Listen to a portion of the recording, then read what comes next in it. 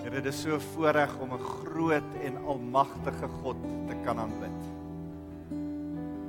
Here, hierdie afgelope week sien ek hoe water oorstroom oor die Hartbeespoortdam. En ons sien net u voorsiening en die liefde. En ek hoor dat oom Angus vandat hy begin bid het op Mitchellsplein gister in Kaapstad het dit begin reën. En dit het aangehou reën en dit bly nog steeds. Here, ons wil vir u kom dankie sê vir reën wat val in Kaapstad. Dankie vir die reën wat val reg oor ons land.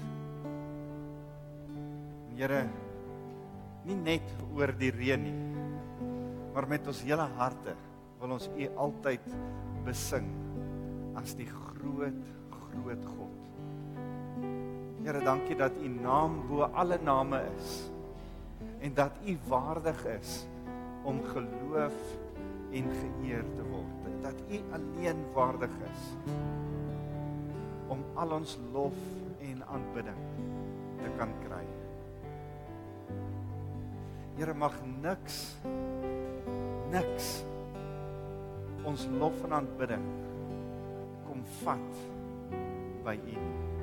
Here, mag u alleen die fokus van ons aanbidding wees. Mag u alleen die een wees waarvoor ons tyd en energie, ons liefde en ons aandag kom gee.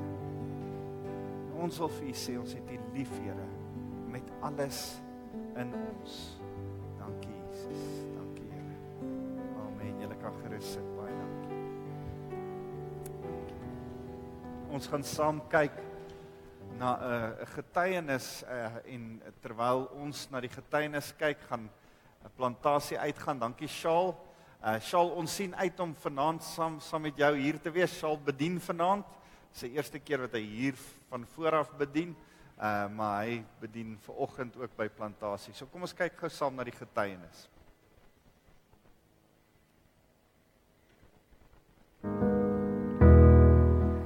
Goeiedag, my naam is Wouter Venter. Ek's by die mannegroep op donderdagoggende en in die mannegroep het ons ook 'n kleiner groepie en die het gevas en gebid vir my werksituasie en ek het laasweek 'n nuwe werk gekry, kontrak geteken en ek begin al klaar volgende week. So ek wil net aan die Here alle eer gee en ook dankie sê dat daar iets is soos 'n mannegroep waar ons ondersteuning gekry het en die ouens regtig saam gebid het en geglo het en die Here het deurgekom. Baie dankie.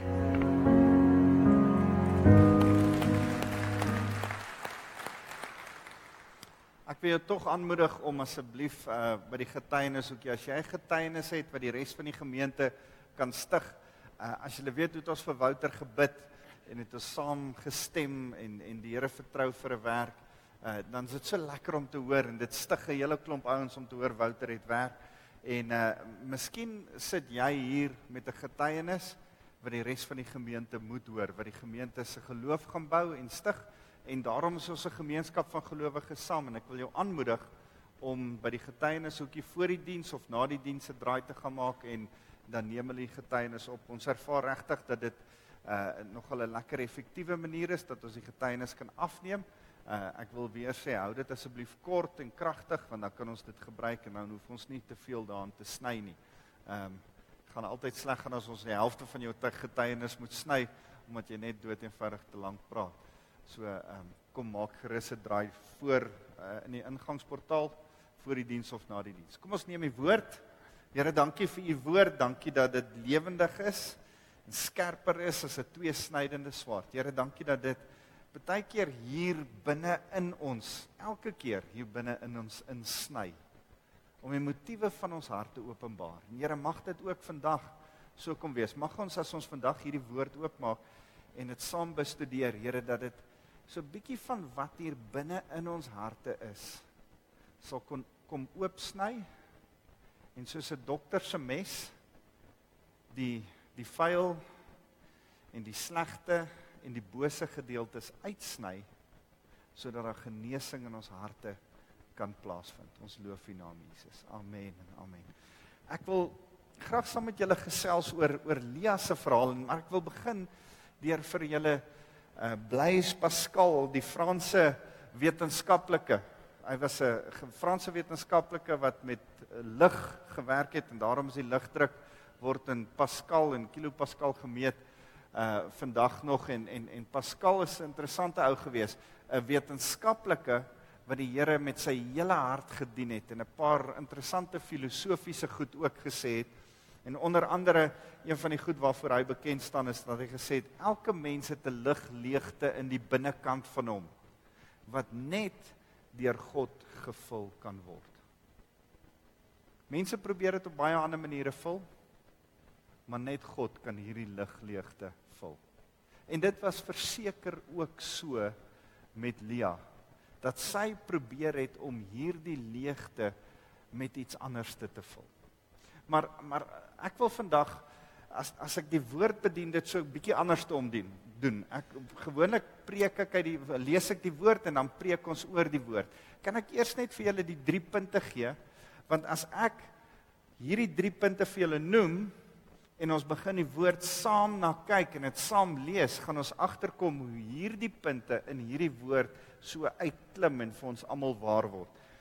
In die eerste plek wil ek vir julle sê, uit hierdie stuk uit in Genesis 29 gaan ons agterkom dat juis enigiets anderste wat ons hierdie God gegewe, God gemaakte ligleegte mee wil vul, as dit deur enigiets anderste gevul word, is dit afgodery. En ons is nie veronderstel om enige iets te aanbid, behalwe die ware God nie. Ons is nie veronderstel om enige iets, ons fokus en ons toewyding te gee, ons spesiale toewyding in ons harte te gee, behalwe vir God nie. So afgodery werk nie. Afgodery is boos. En ons gaan sien hoe hier verskillende mense met verskillende tipe afgodery was. Dit is so hartseer. Ons leer uit hierdie stuk uit dat Jakob die eerste keer toe hy vir Rachel sien, toe sy smoor verlief, en toe maak hy eintlik van Rachel 'n afgod. En ek gaan julle wys hoekom sê ek so. Rachel is van die begin af, wil sy kinders hê. En sy maak van kinders kry en van 'n familie hê 'n afgod, meer as wat haar fokus op God self is. En ongelukkig is daar in hierdie hele driehoek ook Lia. En Lia het nie die regte fokus nie. Lia is ongelukkig die een wat haar fokus op Jakob sit. So sien ons, Jakob se afgod word Rachel, Rachel sin word kinders, Lia sin word Jakob. En is eintlik so 'n hartseer verhaal van hoe hierdie ouens dit net mis, in steede daarvan dat hulle op die Here self fokus. En die tweede ding wat ek wil hê, ons moet uit hierdie stuk uit raak sien vandag, soos wat ons dit saam lees, is hoe hartseer die hele ding van voortrekkery is. Dat jy iemand kan voortrek en spesiale behandeling gee, en hierdie een is my favorite. En as daar een ding is, wat ek wil hê jy moet vandag klik, as daar een ding is, terwyl ek hierdie voorbereiding doen, is dit so 'n ding in my hart, wat ek hoop ons vandag elkeen besef, is dat jy mag nie sê, hierdie is my favorite kind. Ek het 3 kinders, maar hierdie een is bietjie meer spesiaal as die ander een. Ek hoop jy hoor vandag, dat jy nie mag sê, hoorie, ek het 10 mense wat vir my werk, maar hierdie ou, hy's so bietjie spesiaal meer as die ander wat vir my werk nie. Want as daar 'n voortrekkery is, as daar so bietjie van 'n ophef van die een is ten koste van die ander ene, sien ons uit hierdie gedeelte en gaan ons nou dit agterkom, dat daar is 'n stuk verwerping wat daarmee saamgaan. Verwerping is altyd die gevolg van voortrekkery. Want jy kan nou dink, as jy die een voortrek, wat doen jy met die ander een? Jy verwerp hom. En wat gebeur as iemand verwerp is? Daar's daai sê ding van hurting people hurts people.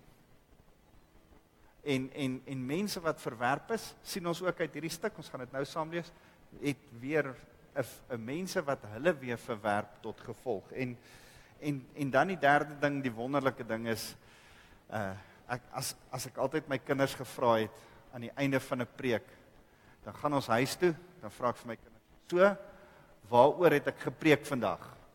Dan sê hulle, Jesus. Wel, dis die maklike antwoord.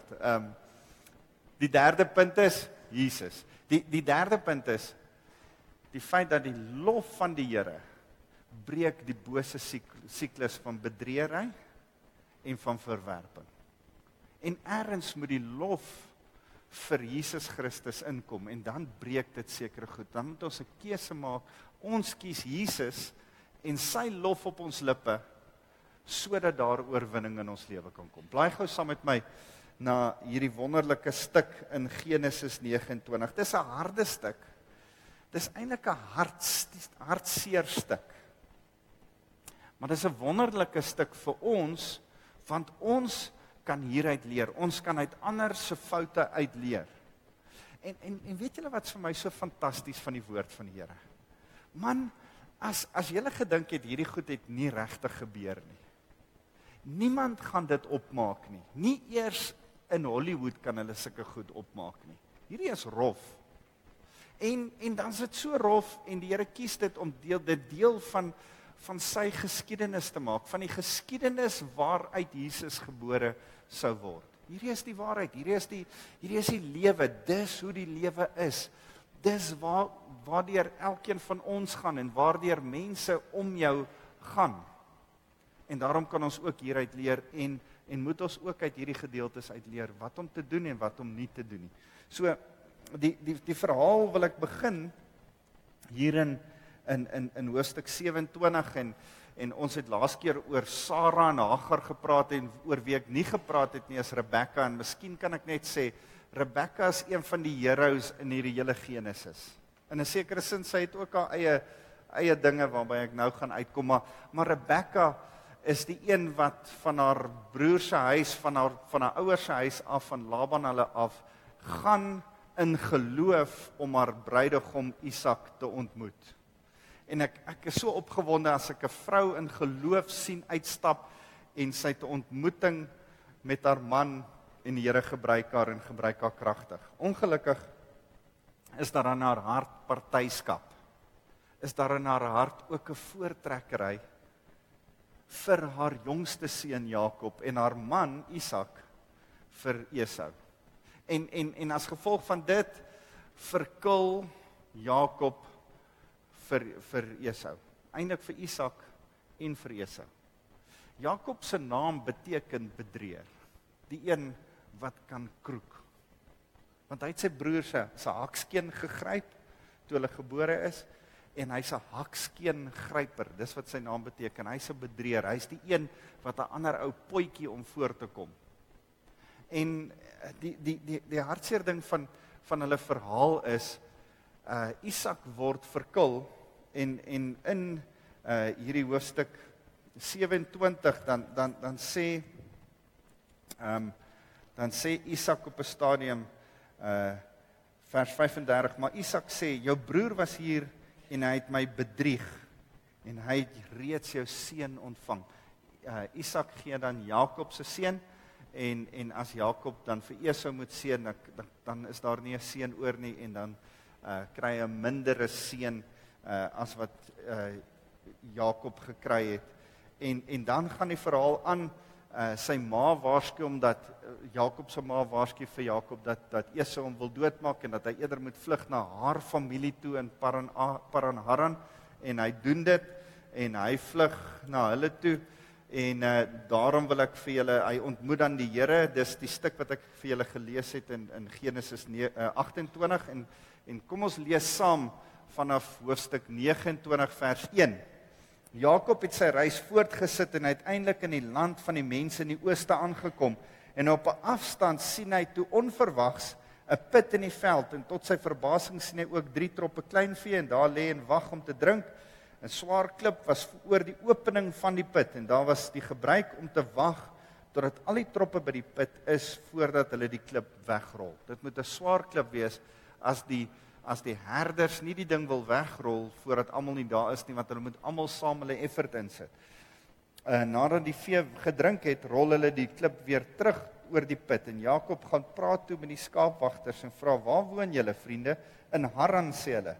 Kyk, ken julle iemand met die naam Laban, die klein seun van Nahor?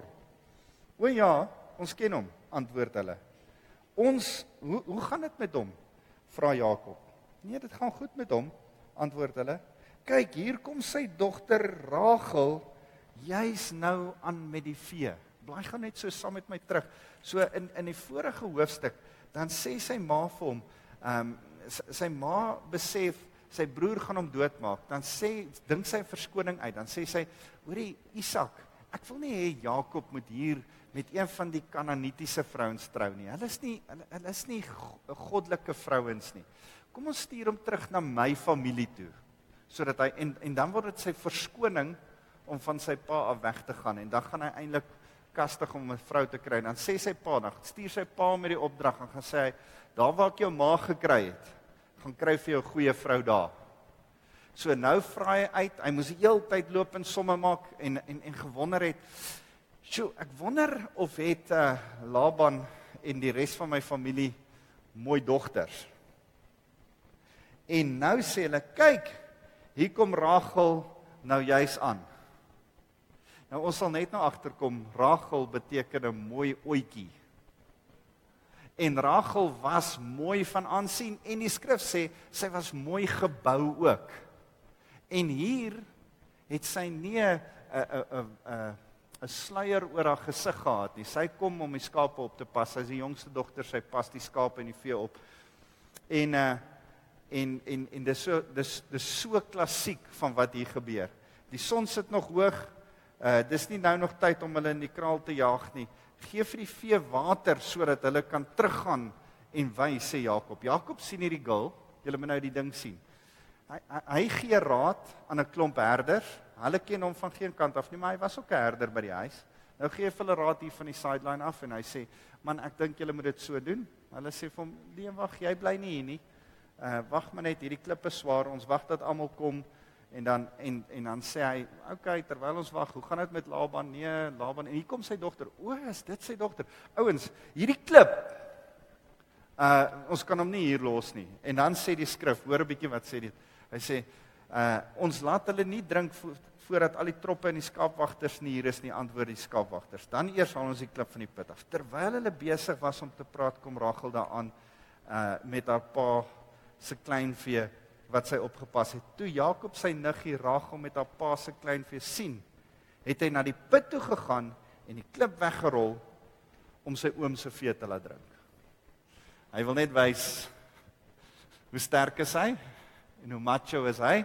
En hy, wat die ander ouens gewoonlik saam doen hy sommer gou alleenig, net gou om vir haar te wys hoe oulik is hy. Toe hy haar sien, en sien hoe mooi is hy. Ek dink daar so 'n stuk verligting, hoor wat gebeur verder. Hy laat haar vee drink, daarna soen Jakob vir Rachel. Arme Rachel ken hierdie ou van geen kant af nie. Hierdie ou dink die hele tyd, ek wonder hoe lyk Laban se dogters, ek wonder hoe lyk Laban. Nou kom hierdie absolute mooi gullie aan.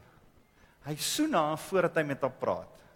Ek sou my mors dood geskrik het as ek sy was. Hy gee haar soen, en terwyl die trane oor sy wange loop, hy begin toe ook sommer huil. Hy is een van daai emosionele ouens wat, dankie Here, sy is ten minste nie lelik nie, en sy is mooi, en hy verduidelik toe vir Rachel dat hy haar neef is. Dalk moes hy daarmee begin het. My kinders sê altyd, you should have led with that. En die seun van haar tante Rebecca, en Rachel hardloop toe vinnig en gaan vertel dit vir haar pa Laban. Girls, as 'n ou jou soen, voordat hy sy naam vir jou sê, is dit 'n goeie ding om te doen. Hol na jou pa toe, hardloop. En sy doen die regte ding en gaan sê, pa, daar's 'n vreemde ou. Hy sê hy is familie van ons, maar hy gee my 'n soen en begin huil, en hy probeer sy krag afskou, en Toe Laban van Jakob hoor, het hy hastig uitgekom en hom ontmoet. Hy het hom omhels en gesoen en Laban het hom saamgevat huis toe, waar Jakob sy verhaal aan hom vertel het.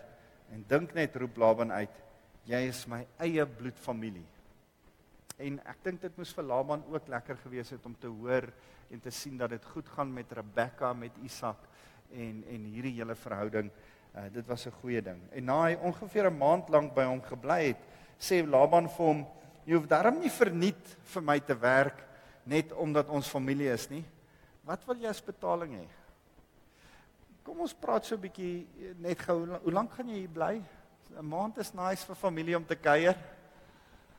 Maar jy weet mos, is soos vis en familie. Hulle begin stink na 3 dae. Dus jy moet 'n bietjie een of ander tyd sê, wow, wat gaan nie aan? Jy bly nou al 'n maand hier, gaan jy aanhou werk, moet ek jou betaal, wat gaan hier gebeur? En Laban het 2 dogters gehad. Lea was die oudste en Rachel die jongste. Lea het sagte oë gehad. Nou hierdie vertaling van my is baie nice. Die ander vertaling sê sy dowwe oë gehad. Die Hebreë sê eintlik dat hulle oë wat mekaar geopeneer het sy gehad. Sy was dalk skeel. Of sy dowwe oë gehad. Of sy was dalk net geweldig lelik. Want hoor wat sê hy, Lea het sagte oë gehad, maar Rachel was baie aantreklik en het 'n pragtige figuur gehad. Hy's nie besig om te sê, Lea kon nie goed sien nie, maar Rachel was mooi. Dis nie wat hy's besig om hulle, die skrywer hier is besig om hulle voorkoms met mekaar te vergelyk. En die ergste van alles is, ek het vir julle gesê wat beteken Rachel, mooi oetjie, Lea beteken wilde koei. Hoe gee jy jou 2 kinders sulke name? Mooi oetjie, wilde koei. En nou is die lelike een wilde koei, en die mooi een is mooi oetjie. En ek dink, kan julle sien dat daar 'n stuk verwerping, 'n stuk seer, klaar net in Lea se naam is. En sy moes altyd die een wees, die lelike enetjie, die wilde koei een, wat 'n bietjie in die skaduwee moes loop van die mooi enetjie, die een met die mooi figuur. Die een wat mooi gebou is en wat ook nog al die mooi oetjie genoem is. Wilde koei, mooi oetjie. En nou gaan Jakob was verlief op Rachel. Dit is vir my so 'n interessante skrif. Hy gooi dit net daarin. Jakob was verlief op Rachel. Hy was eintlik smoor verlief op Rachel. Hoor wat gebeur. Hy sê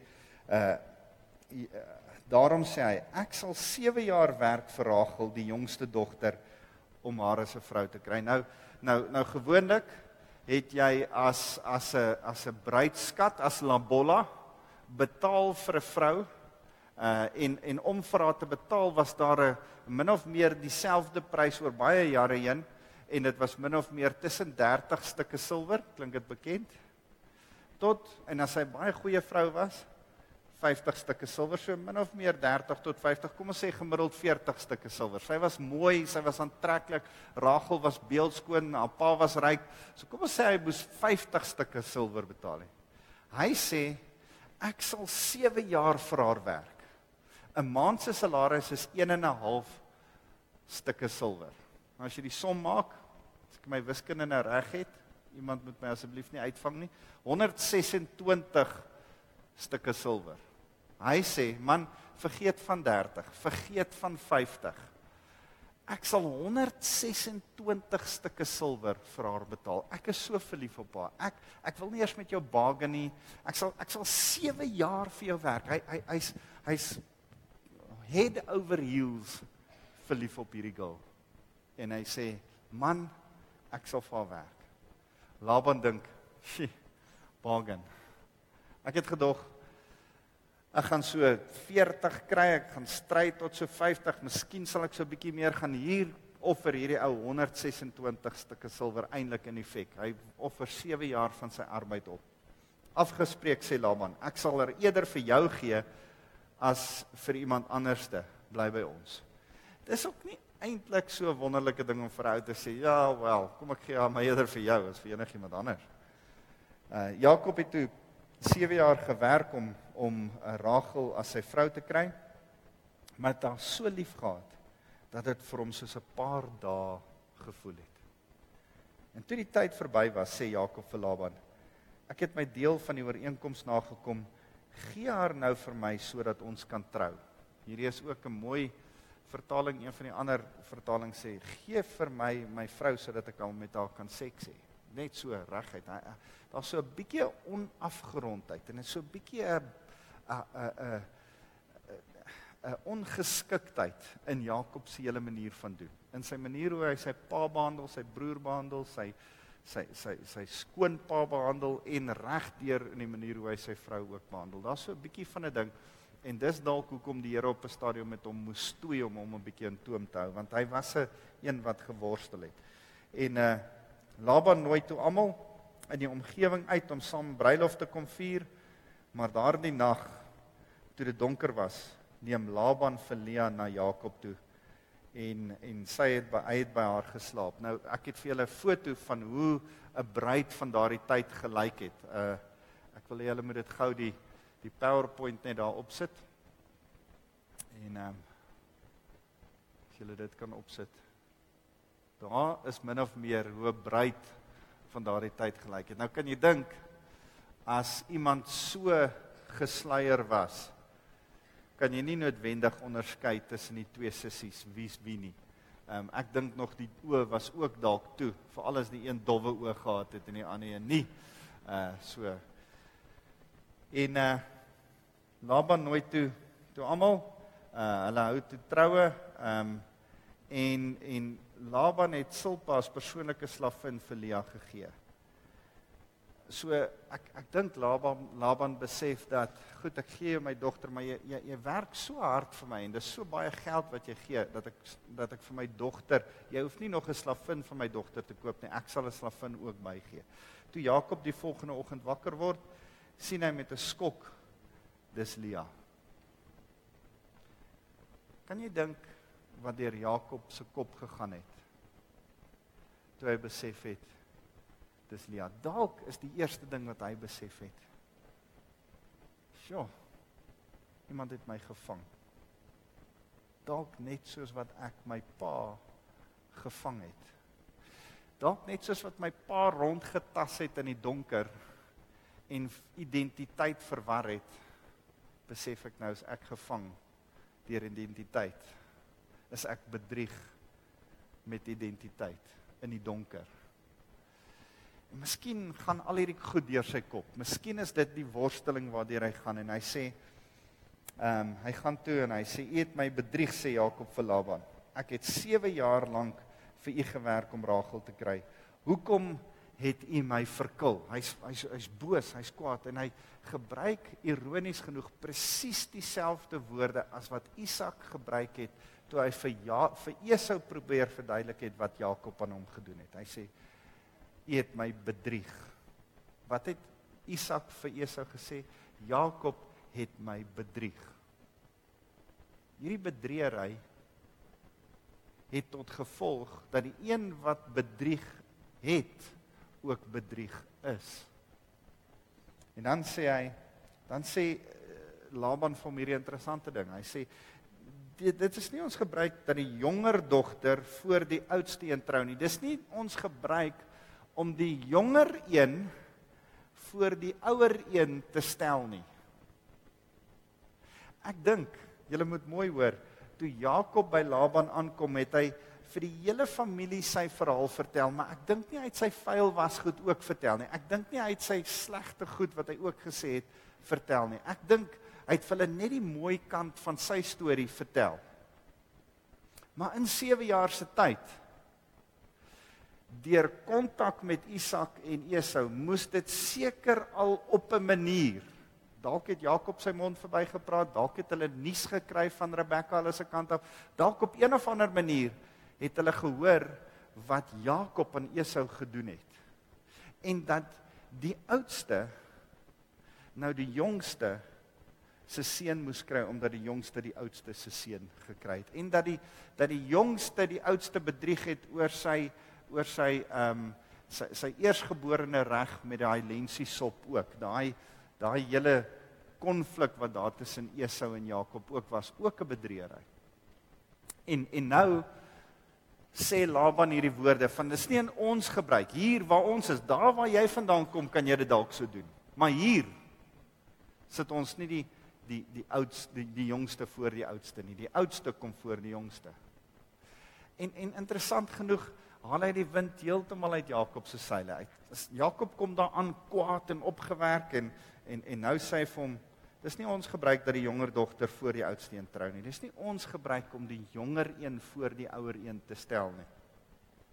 Wag totdat die huweliksweek verby is, dan gee ek Rachel ook vir jou, op voorwaarde dat jy nog verdere 7 jaar vir my sal werk. Jakob het ingestem. Hy nie verder beklei nie, hy het net ingestem, want hy het geweet, luister, ek is eintlik uitgevang. Dit wat ek aan ander mense gedoen het, is besig om met myself te gebeur. En 'n week na die huwelik met Lea het Laban ook Rachel as vrou vir hom gegee. En Laban het Bila as persoonlike slavin vir Rachel gegee. Kan jy dink, dis nou nog 126 stukke silwer wat hy in skuld is by Laban. En Jakob het toe ook by by Rachel gaan slaap, en hy het haar baie liewer gehad as vir Lea, en nog 'n verdere 7 jaar vir Laban gewerk. Is dit nie 'n hartseer verhaal, dat hierdie skrif sê, en hy het haar liewer gehad as vir Lea nie. Luister, die skrif, die Here se plan is nie dat daar poligamie moes wees nie. Daar mag nie eintlik meer as een vrou vir 'n man gewees het nie. En as ons dit in Genesis lees, is dit nie te sê dat die Here dit goedkeur nie. Dit was nie sy plan nie. Dit was eintlik die Here se plan dat Isak een vrou, Rebekka, het. Dat Abraham veronderstel was om een vrou, Sarah, te gehad het. Hy het op die ou einde nie net nog vir Hagar ook gehad nie, maar vir Ketura en hy het 'n ander vrou ook gehad. En dit is so jammer om te hoor dat ouens meer vrouens getrou het en buite die plan van die Here vir hulle begin optree het. En juis omdat hy buite die plan van die Here begin optree het in Genesis, nie net Jakob nie, maar 'n paar ander, het daar geweldige hartseer ontwikkel as gevolg van dit. Nêrens in die skrif waar ons van ouens met meer as een vrou, van poligamie hoor. Dit is vir my so interessant. Het julle geweet dat in ons Suid-Afrikaanse wet dit onwettig is dit wettig is vir 'n man om meer as een vrou te trou. Maar dit is onwettig vir 'n vrou om meer as een man te trou. Het julle dit geweet? Nou sê my vrou, sommer geen vrou so stupid sal wees nie. Sê, ja. Maar dit is interessant. 'n vrou mag nie meer as een man hê nie, maar 'n man mag meer as een vrou hê. En poligamie is 'n man met meer as een vrou. Daar's nie eers sprake dat 'n vrou meer as een man sal hê. En ek dink, dis vir my so hartseer as ek reg hierdie skrif kyk, na die hartseer altyd om daai omstandighede. En hier, as hulle nou in hierdie sondige omstandighede is, dan kies Jakob om Rachel te bevoordeel ten koste van Lea.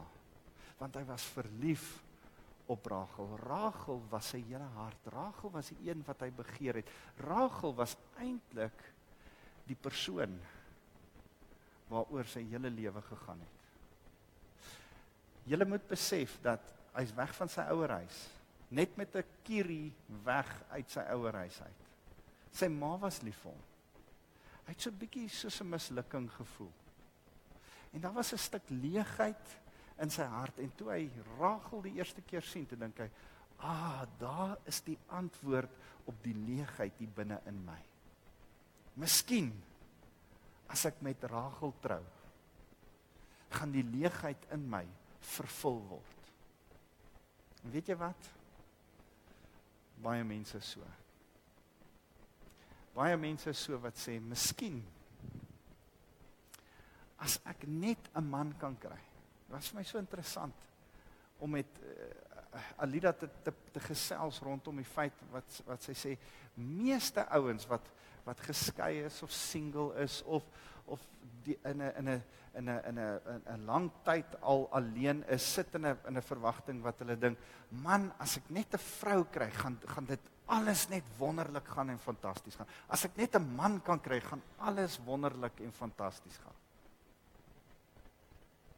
En baie van ons het hierdie idee. Miskien as ek net 'n werk kan kry, gaan dit wonderlik en fantasties gaan. Miskien as ek net vrede maak met hierdie mense, gaan alles wonderlik en fantasties gaan. Miskien as ek daai smart kar kry wat ek so begeer, gaan dit wonderlik en miskien as ek die verhoging kry en daai pos kry wat ek najaag, gaan alles wonderlik en fantasties gaan. Weet jy wat? Lea het dieselfde gehad. Lea het net gewonder. Lea het so begeerte na Jakob gehad. Ek wil vir julle aanlees. Hy sê vers 31, omdat Lea minder geliefd was, het die Here vir haar kinders gegee, maar Rachel was kinderloos. Lea het swanger geword en 'n seun in die wêreld gebring en hom Ruben genoem. Want het sy gesê, die Here het my verdriet gesien, dalk sal my man my nou lief hê. Sy sê, man, kom ek noem my seun Ruben, dalk sal hy my raak sien. Dalk sal my man my raak sien. Maar seun, sien die seun, dis wat Ruben beteken, dalk sal my man my raak sien. Simeon word gebore, haar tweede seun, wat beteken, hoor wie is God. En sy sê, dalk sal my man nou hoor wie ek is. Dalk sal hy by die Here hoor dat hy vir my moet lief wees. Maar niks gebeur nie. Haar begeerte is dat haar man haar raak sien. Pleks is haar begeerte eerder in die Here. Want haar derde seun Levi beteken om gekoppel te wees, om aangeheg te word. En sy sê, miskien sal my man nou na my toe geheg word. Miskien gaan hy nou vir my aan my vasgebind voel. Kan julle die hartseer sien in hierdie hele saak? En dan uiteindelik, en dis die wonderlike nuus, kry sy 'n vierde seun met die naam Juda. Maar nou dat sy Juda het, besef sy, prys die Here. Ek moet die Here vertrou en nie my man nie. En is dit nie ironies dat juis uit Juda die verlossing sou kom vir die hele mensdom nie. Juis uit Juda sou die nag, nie uit Ruben nie uit Simeon nie. Ruben het saam met sy pa se byvrou geslaap, daarom het hy sy eersgebore reg verloor. Simeon en Levi, die tweede en die derde seun, het as gevolg van die hartseer van Dina, Lea se enigste dogter, se verkrachting, 'n hele stad uitgemoor en hulle diere vermink. En toe sê die Here, op grond van daai sonde in julle lewe, het julle eersgebore reg verloor. So die vierde een word die eersgeborene. En Juda is eintlik die een in wie die Here die nageslag voortsit. En Dawid en later Jesus word uit Juda uitgebore. Dis vir my so hartseer om te sien hoe Lea 'n begeerte gehad het, dat haar man Jakob haar tog net so bietjie sal raak sien. En dan, hoofstuk 30 begin so, toe Rachel besef dat sy nie kan kinders kry nie, het sy jaloers geword op haar suster. As jy my nie kinders gee nie, sal ek sterf, sê sy vir Jakob. Ek gaan my eie lewe neem. Ek gaan selfmoord pleeg as jy my nie kinders gee nie. Kinders is vir my alles. Is dit nie hartseer dat ons hier vir Jakob sien, wat tog net vir Rachel se liefde wil hê? Ons sien vir Lea wat tog net wil kinders hê, en ons sien vir Rachel wat net vir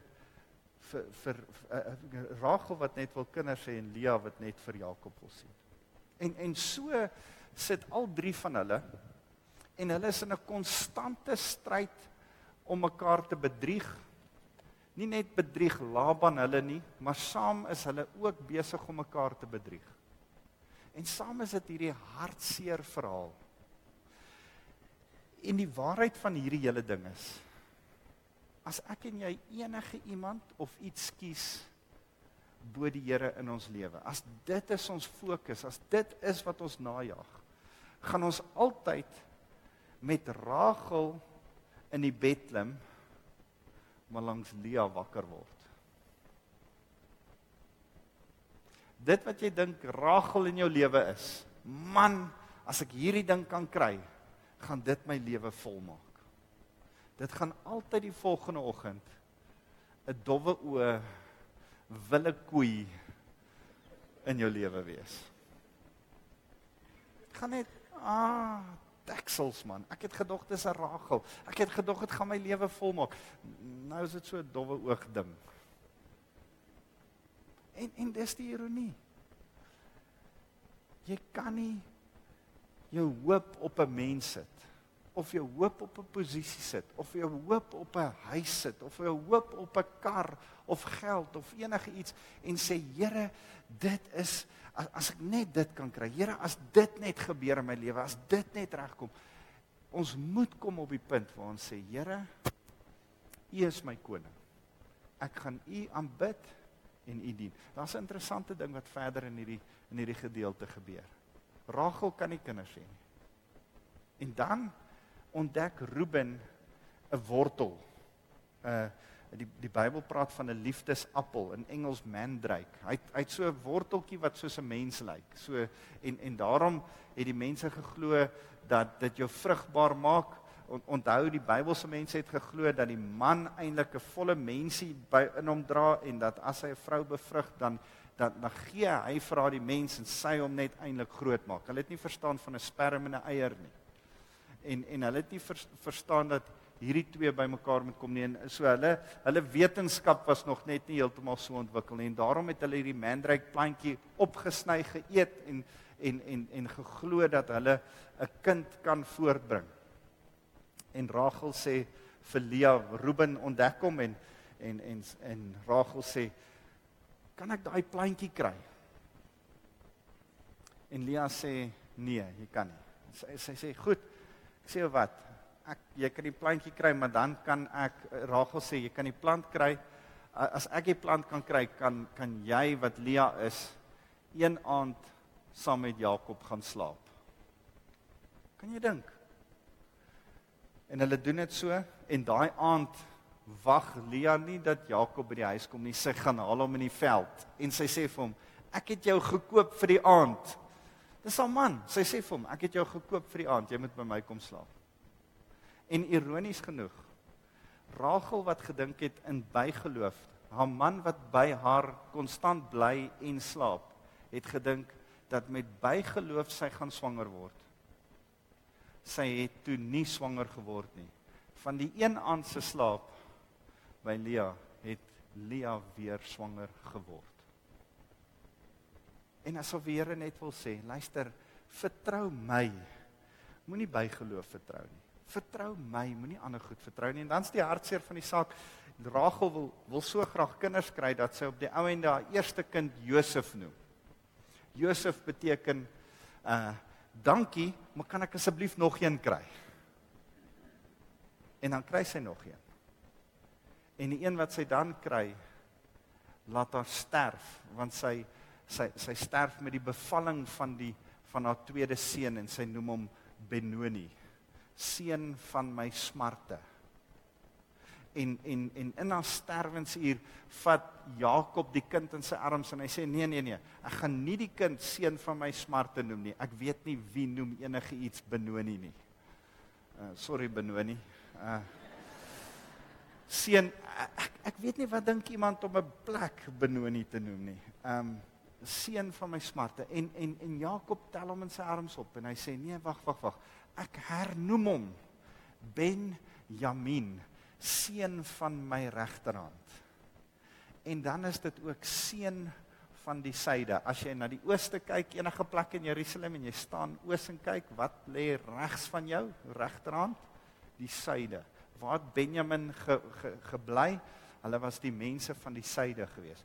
Benjamin, seun van die suide. Dis interessant hoe al hierdie profetiese woord oor hierdie ouens in hulle name tot vervulling gekom het later.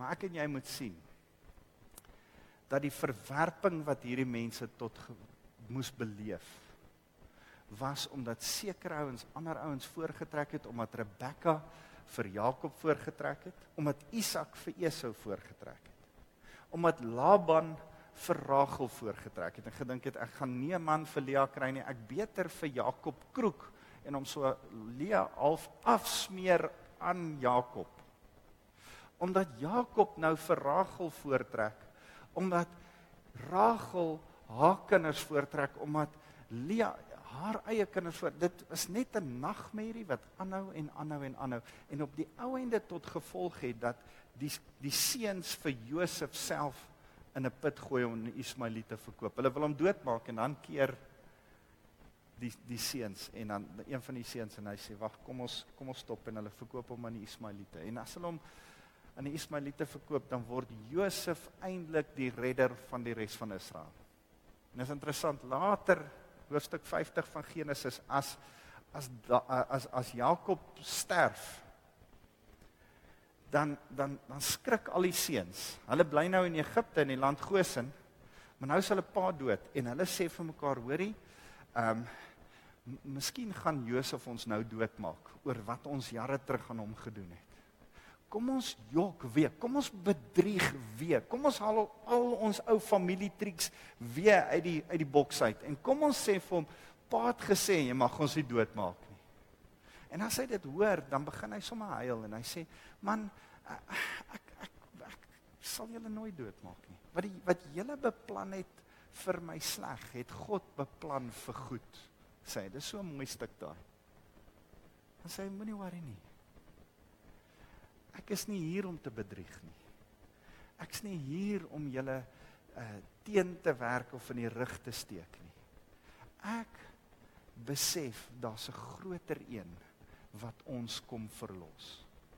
Mag ons uit hierdie hele storie hierdie ding leer, dat niks anderste as God jou fokuspunt moet wees nie. Ja, ek is absoluut vir die huwelik. Ons wil huwelikseminare aanbied, en ons wil graag vir Sean en Lelani soveel as moontlik in die kerk laat werk om huwelike sterk te maak in ons gemeente, maar julle moet mooi hoor, jou vrou kom nie bo jou verhouding met die Here nie. Dit is altyd interessant, as ek met jong pastore praat, dan sê ek vir hom, in jou persoonlike verhouding, kom Jesus Christus bo jou vrou. Verstaan ons daai prioriteit? En dan kom jou vrou, en dan kom jou bediening. Maar daar's 'n verskil tussen jou bediening en jou persoonlike verhouding met Jesus Christus. En daar ergens is jou vrou, ek dink jou kind nog voordat jou bediening ook kom. Voor jou werk, meneer, kom jou vrou en jou kinders. Jou werk is nie voor jou vrou en jou kinders nie, en jy moet daai prioriteite reg hê. En as ons daai prioriteite reg hê, en ons besef, Here, U maak ons fokus reg, dan gaan ons op 'n punt kom waar ek sê, Here, ek hoef nie te bedrieg nie, ek hoef nie te lieg nie, ek hoef nie seker is voor te trek nie, en daar hoef nie verwerping in mense se harte te sit nie. Maar weet jy wat? Een of ander tyd moet jy besef dat hierdie afgod jou nie gaan hoor nie, hierdie afgod gaan jou nie sien nie, en hierdie afgod gaan nie met jou connect nie. Ruben, Simeon, Levi, jy moet een of ander tyd sê, Juda, Here, ek kies om U te loof en te eer. En ten spyte van my verwerping waardeur ek gaan ek U eer. Sal jy dit vanoggend doen? Sal jy ten spyte van waardeur jy al gegaan het, en of jy al verwerp was. En van die kleinste verwerping tot die grootste. Party van ons het al so, ek weet nie of dit met julle ook gebeur, staan jy daar in 'n rytjie pouse, en dan moet hulle 'n rugby team kies. Ja, jy's in my team, jy's in my team. Dan bly jy laaste oor. Dit het nog nooit met julle gebeur nie. Bly jy heel laaste oor, en stry die twee ouens oor wie jou nie wil hê nie. En daar is sulke goed. Party van ons het deur Lea se pyn al gegaan, meeste van ons kan ons self identifiseer met Lea se pyn van verwerping, van hartseer, van verwerping nie net van haar pa af nie, maar van haar man af, van verwerping die res van haar lewe. En ergens moet ons sê, Here, ons gaan U prys, ons gaan U kies. Maak saam met my julle oë toe. Here, ons wil so na U toe kom vanoggend. En ons wil eerstens vir U kom sê, Here, U is ons fokus, U is ons God. U is dit wat ons kies bo enigiets anders, bo my man langs my, bo my vrou langs my. Here, U is bo my kinders. Here, U is bo my werk. U is bo my titel. Here, U is belangriker as 'n mooi kar of 'n nice huis. Here, U is die fokus van ons liefde. Vir U wil ons alles doen. En ek dink aan Psalm 20 wat sê, it's not by might nor by power. Dis nie not by horses nor by chariots, but by the name of the Lord. En Here, ek wil vir U kom sê, ons besef ons oorwinning, soos Psalm 44 ook sê, Here, lê nie in die feit dat dit deur wapens of deur swaarde oorwinning bring nie. Ons krag, ons oorwinning, lê net in die feit dat U teenwoordig is by ons en goed is vir ons. En Here, daarom wil ons kom stil word en kom sê, Here, ons wil vir U kom sê, U is ons keuse. Daar waar jy sit, sê net weer vir die Here, Here, U is my eerste keuse. U is my God. Kies om U te prys met my lippe. En as ons dit sê, dan kom daar 'n stuk verwerping in my hart, waardeur elkeen van ons moes werk. En ons wil kom vra, Here, dat U deur U kragtige Heilige Gees net vanoggend sal kom stil staan en elke persoon wat al deur verwerping moes gaan, op watter vlak en vorm dit ook al was. As iemand al voorgetrek is ten koste en jy die een is wat nagelaat is, wat agtergelaat is. En jy het gevoel jy's verwerp sodat 'n ander een gekies kan word. Wil die Here vanoggend by jou kom staan en sê, ek het jou nie verwerp nie. Ek het jou lief. En soos wat ek Lea lief gehad het en gekies het om haar 'n prinses te maak, die een wat begrawe is saam met Jakob in die grot van Magdela, die een uit wie Jesus gebore sou word, so moet jy vanoggend besef dat Jesus jou lief het. Ten spyte van wat mense al van jou gesê het, ten spyte van wat al aan jou gedoen is, ten spyte van jou ervaring, wil die Here vanoggend vir jou kom sê, ek het jou lief, jy is nie verwerp nie, jy is myne, ek het jou uitgekies, jy is die appel van my oog, ek het jou lief. As jy aanhou kies om in verwerping te leef, gaan jou verwerping sorg dat jy volgende mense gaan verwerp. En daarom moet jy vandag 'n keuse kom maak om vanuit jou verwerping te klim en te sê, prys die Here, Here, U het my lief. En omdat U my lief het, is dit my identiteit. Ek is 'n nuwe skepsel in U. Ek staan deur U liefgehê en nie verwerp nie.